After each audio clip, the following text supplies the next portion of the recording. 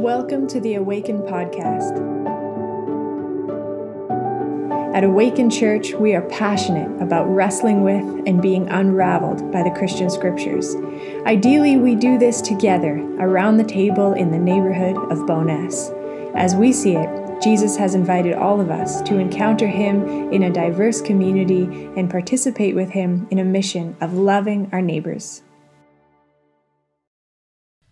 All right.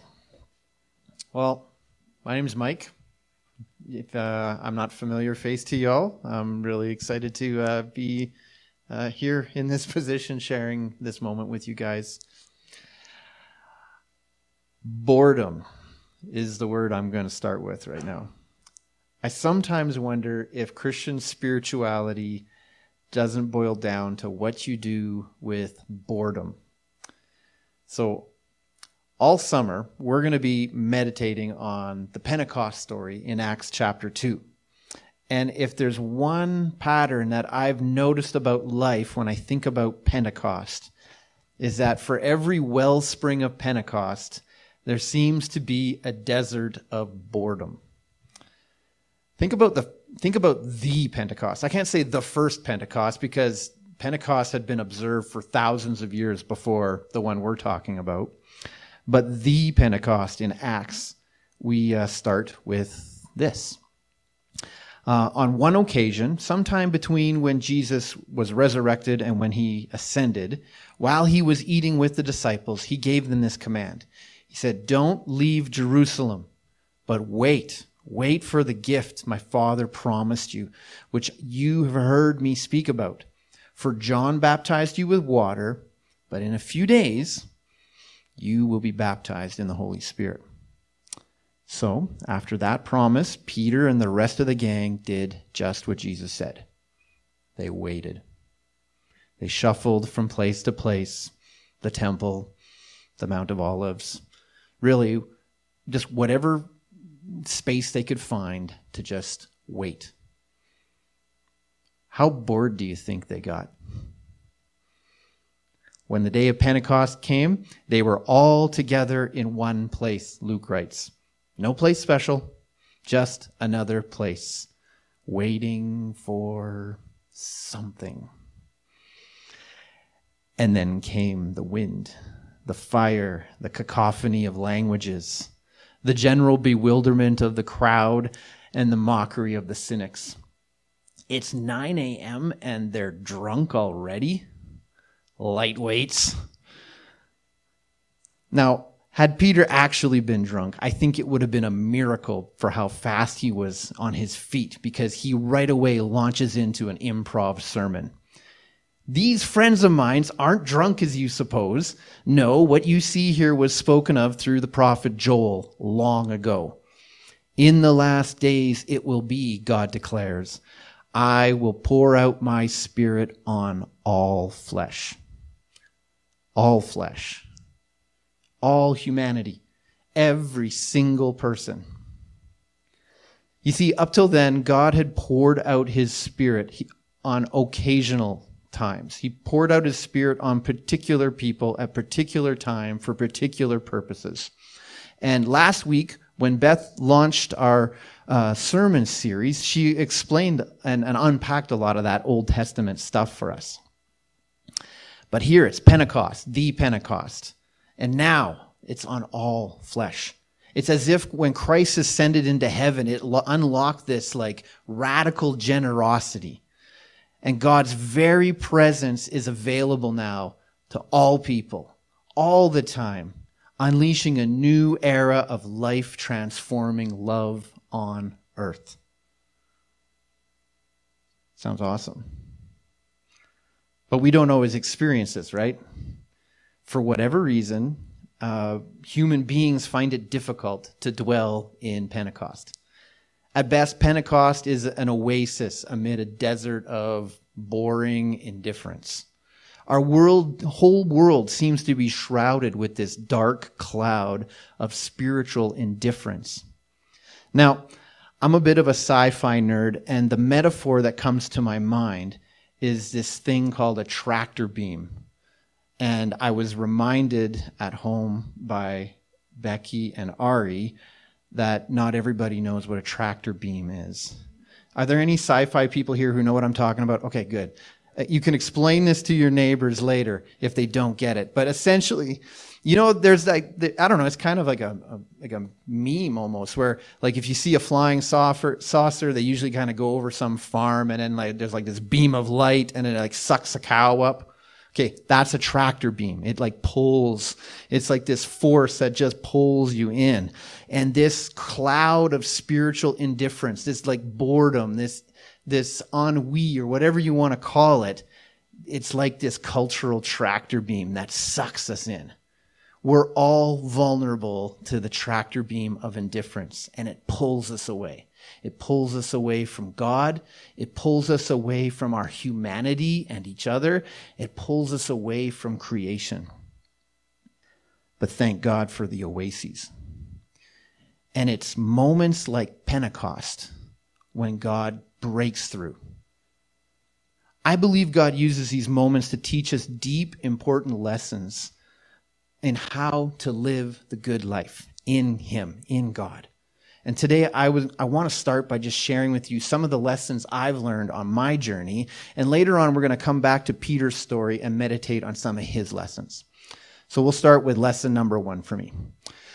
When I was in first grade, it was recess. I was playing soccer, and I've always been a natural defender. So one time I managed to get my head in the way of a dangerous cross.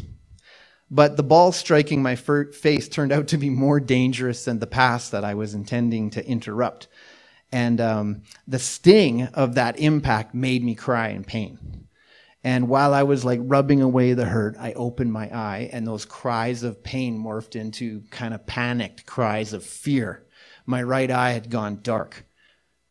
Now, first, the teacher whisked me away to the school infirmary, and then they called my mom, and then she took me to the hospital.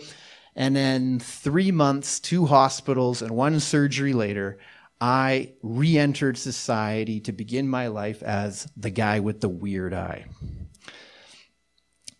As a result, I have a lot of sympathy for people with body image issues. I know the insecurity and bewilderment of receiving gawking looks, insensitive remarks, and even unsolicited offers for prayers and miracles. It's just occupational hazard for me. Now, after Bible college, I was hunting for my first gig as a pastor. And some church leaders, they encouraged me that maybe you should like wear a cosmetic contact lens to hide the weirdness. And I told them, I'd already tried that. You see, like I did it in high school. That was kind of like the apex of like my, painful body image stuff. But that's when I discovered I had ulcers in my weird eye. And those made wearing a lens extremely painful. But that wasn't good enough for some of these leaders. One pastor actually asked me, if you know that something could be an obstacle to the gospel, wouldn't you want to do something about it? I know. In the moment, I didn't realize how like close encounter of the weird kind this was, but it was the weirdest job interview ever. Anyways, but that was the day. Upon reflection, that was the day I realized that there are many gospels, and they're all competing for the allegiance of church people. And that day I'd come up against the health and wealth gospel. And this is a gospel that has no room for the hurting, no room for the wounded, no room for the poor in spirit. All the least of these that we were just singing that, that God blesses, well, the health and wealth gospel has no time for them.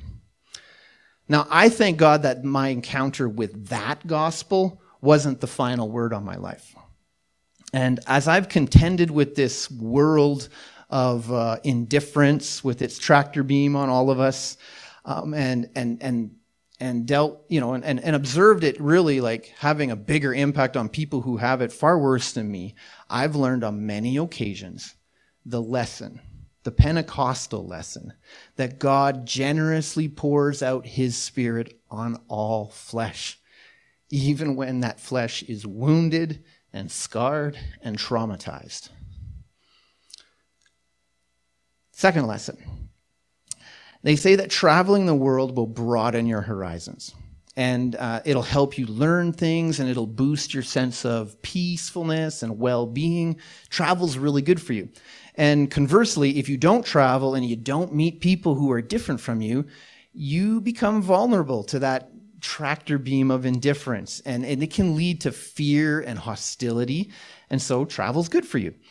And from my experience, this is true not just of geographic travel, but also when you have interactions with people from different church traditions. I call it spiritual tourism.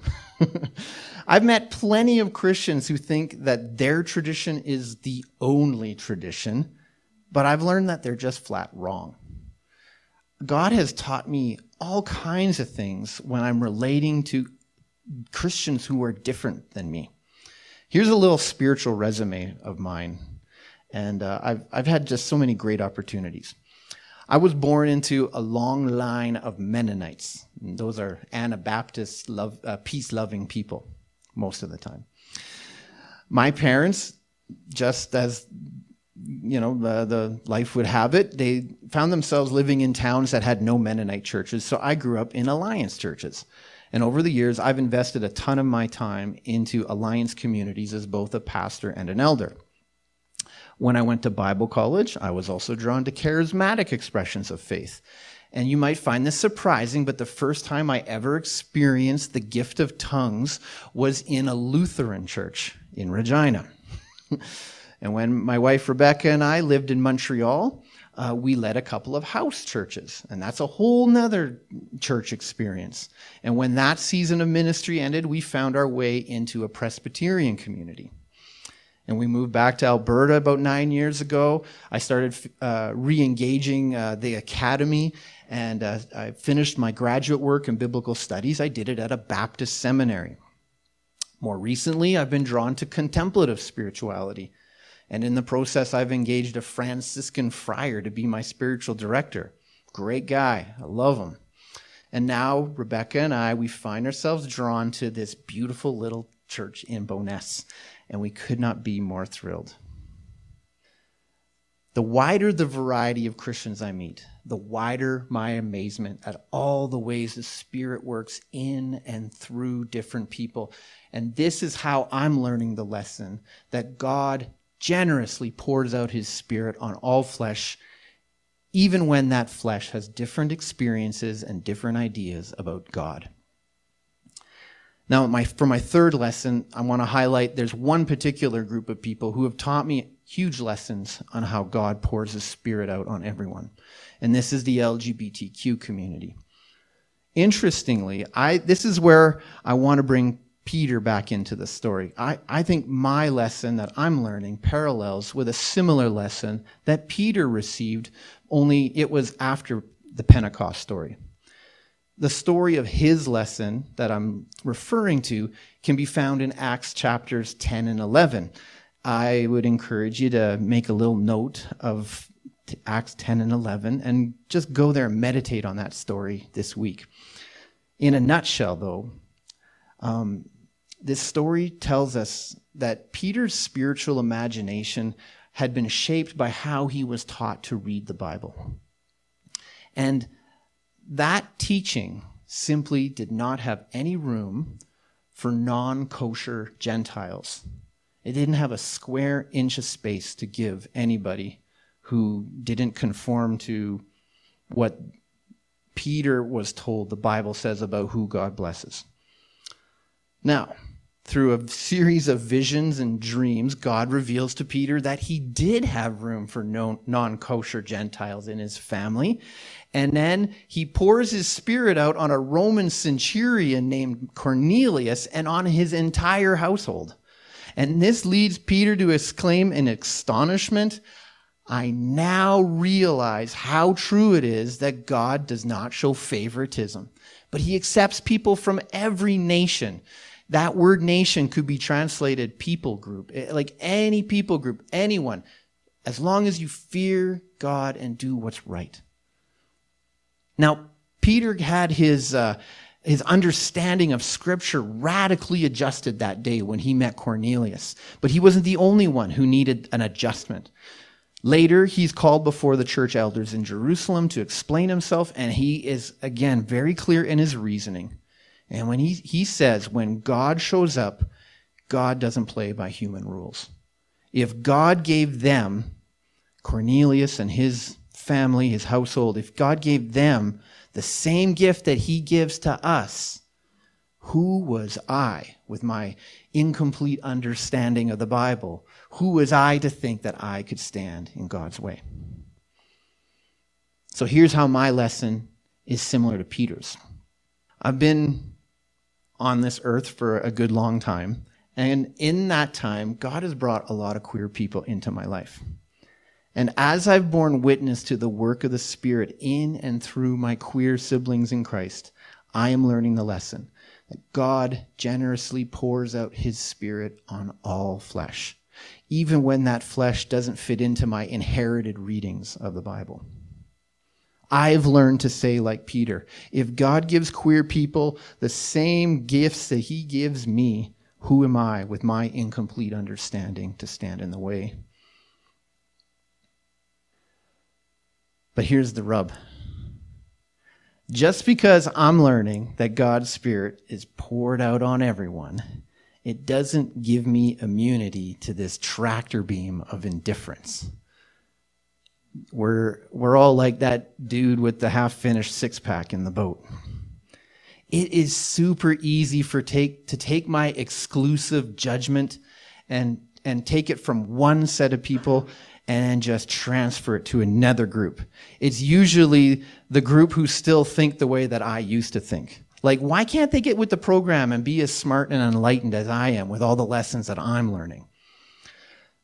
Let's be honest. God might pour out his Spirit on all of us, but some of us really struggle to believe it, right? And live in that generosity that he offers us. What are we to make with all this indifference that we contend with? The moment I let my judgment shift like that, I'm right back where I started. I'm stuck in the tractor beam of indifference. I'm harboring judgment toward people who just don't get it, as if there's not enough of God's Spirit to go around. And yet the truth is, there is enough. God is generous. In Acts chapter 2, we've learned at Pentecost that Peter recognizes the fact that God is generous with his Spirit. It's an ancient promise foretold by the ancient sage like Joel. And then in Acts 10, in the story of Cornelius, God shows up and he shows Peter the full extent of this generosity. God's desire is to share his Spirit, pour his Spirit on all people. And this desire is so deep that it smashes every boundary that is lodged in our limited human imaginations. But as forgetful humans, sometimes knowing the facts and the extent of God's generosity isn't enough, even for Peter. All you have to do is read the rest of the Bible, particularly Galatians, and you will see Peter's ongoing need to relearn God's generosity over and over again. He had a real good row with Paul, and Paul writes about it in Galatians. So where does that leave us? Well, it might not be much, but Peter himself has written this little itty-bitty clue into the Bible. According to tradition, we've received a couple of letters that he's written, and they're situated near the end of the Bible. And it might be easy to overlook this, but in his second letter, there's this tiny breadcrumb that indicates that Peter might have discovered a cure to his forgetfulness and his judgmental indifference. This is how the older and wiser Peter begins his second and final letter. See if you can pick up on the clue. Grace and peace be yours in abundance through the knowledge of God and of Jesus our Lord. His divine power has given us everything we need for a godly life through our knowledge of him who called us by his own glory and goodness. Through these, he has given us his very great and precious promises, so that through them you may participate in the divine nature, having escaped the corruption in the world caused by evil desires. Do you see the clue? I'll underline it on the next slide. God has given us these great promises, and the fact of his generosity is a promise. He's pouring out his Spirit. The extent of his generosity is a promise. He's pouring it out on all flesh. And why has God given us these promises? So that through them you can participate in the divine nature and experience escape from corruption in the world. The tractor beam, like if Peter knew about Doctor Who and all the great sci-fi classics, he would have talked about corruption in the world the same way I'm talking about it. These evil desires that we just seem to not be able to escape. Now, it makes me think about this. Would Peter have written left this little breadcrumb if he hadn't experienced it for himself? Like, can he just say that because it's just, it's what church leaders are supposed to say, right? Say good things. I don't think so. I think he put it there because I think behind it there's some experience. He must have known at least a little bit about what it means to escape the corruption in the world. And if it's possible for Peter, it should be possible for us, no? After all, like the whole lesson of Pentecost is that God pours his Spirit out on all flesh. So if it's good for Peter, it should be good for us. So here's the thing. If we're honest, we have to admit we struggle to believe and live as if God generously pours out his Spirit. But the good news is, thanks to this little breadcrumb, we can know that we can escape from the tractor beam. That's pretty good news.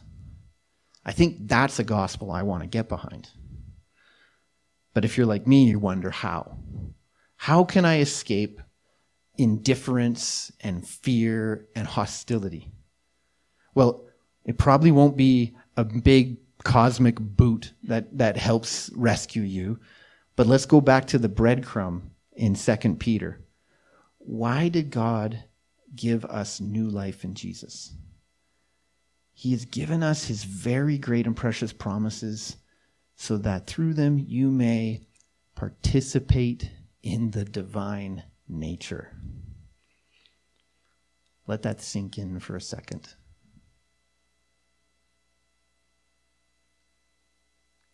Peter seems to think that participating in the very nature of God is the whole point of knowing Jesus.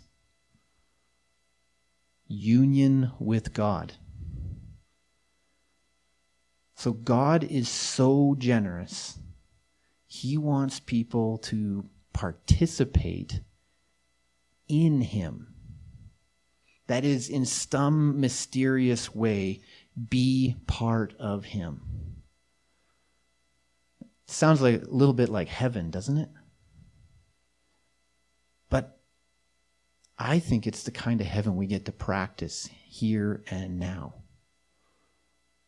I think each time we see old man's beard draped on a Douglas fir and we say thank you, we practice.